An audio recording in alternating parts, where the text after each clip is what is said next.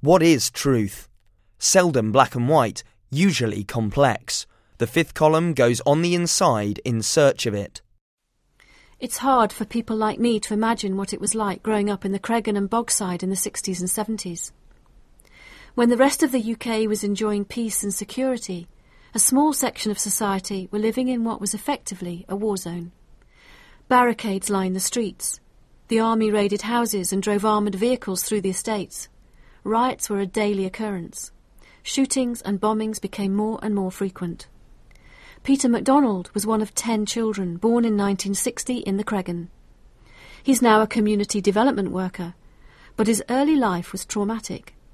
He witnessed his mother being shot in the leg by a rubber bullet as she came out of the house to see someone being arrested.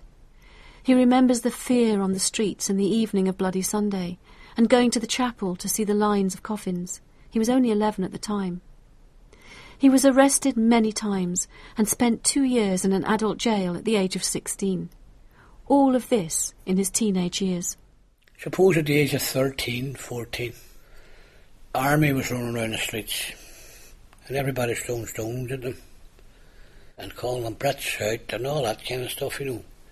It was no different, like, they'd done the same thing, you know. And then I had an older brother who was getting arrested at time to time in the army as well, you see.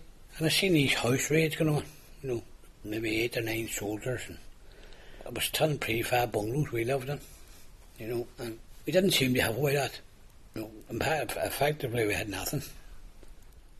Sort of convinced me at around that 14, 15 bracket that, you know, this is all wrong here, this is totally wrong. And it was at that particular time, you know, I started to look at history.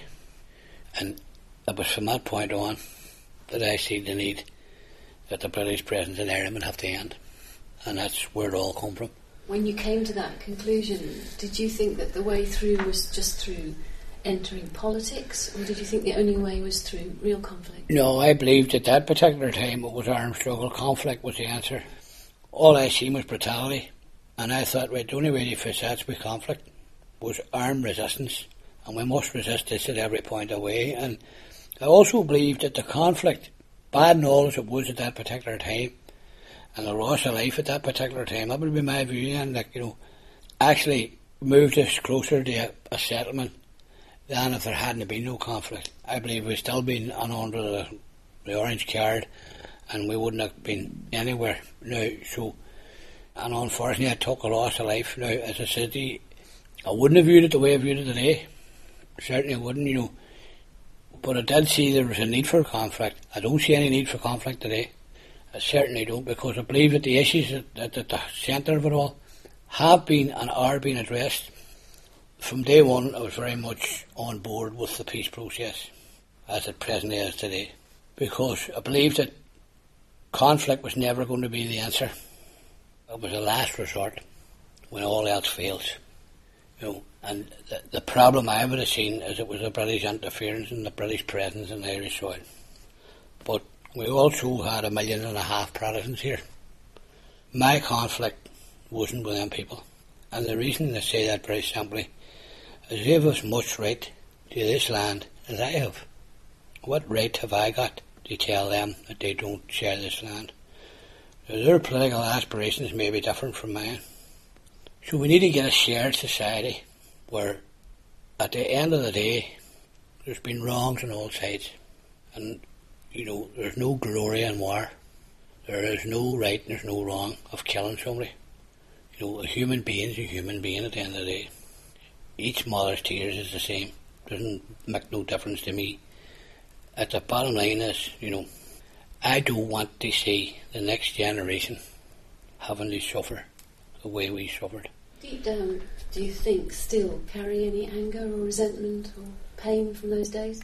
No, I don't carry pain and I don't carry anger, because you see, there was much done on me as there was that I maybe could have been accused of doing in others. That's not trying to justify anything, but you know, I've dealt with my past, I believe, to the best of my ability, and I'm at peace with myself, you know. And yes, there could have been a whole lot of things I could have done differently, but you see, I can't forget about the past, nor can I shut the door on it, nor I don't want to shut the door on it.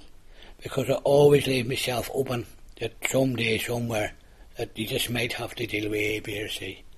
But the difference is today, I'm prepared to look at that. I'm prepared to deal with it as it happens. Regrets that there was that many lives lost? Certainly am, yes.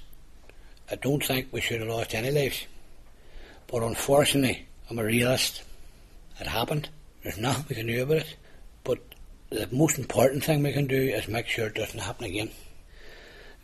I'm still a Republican, and I hold dearly. But if you ask me the question, yes, I'm glad that we're out of the conflict.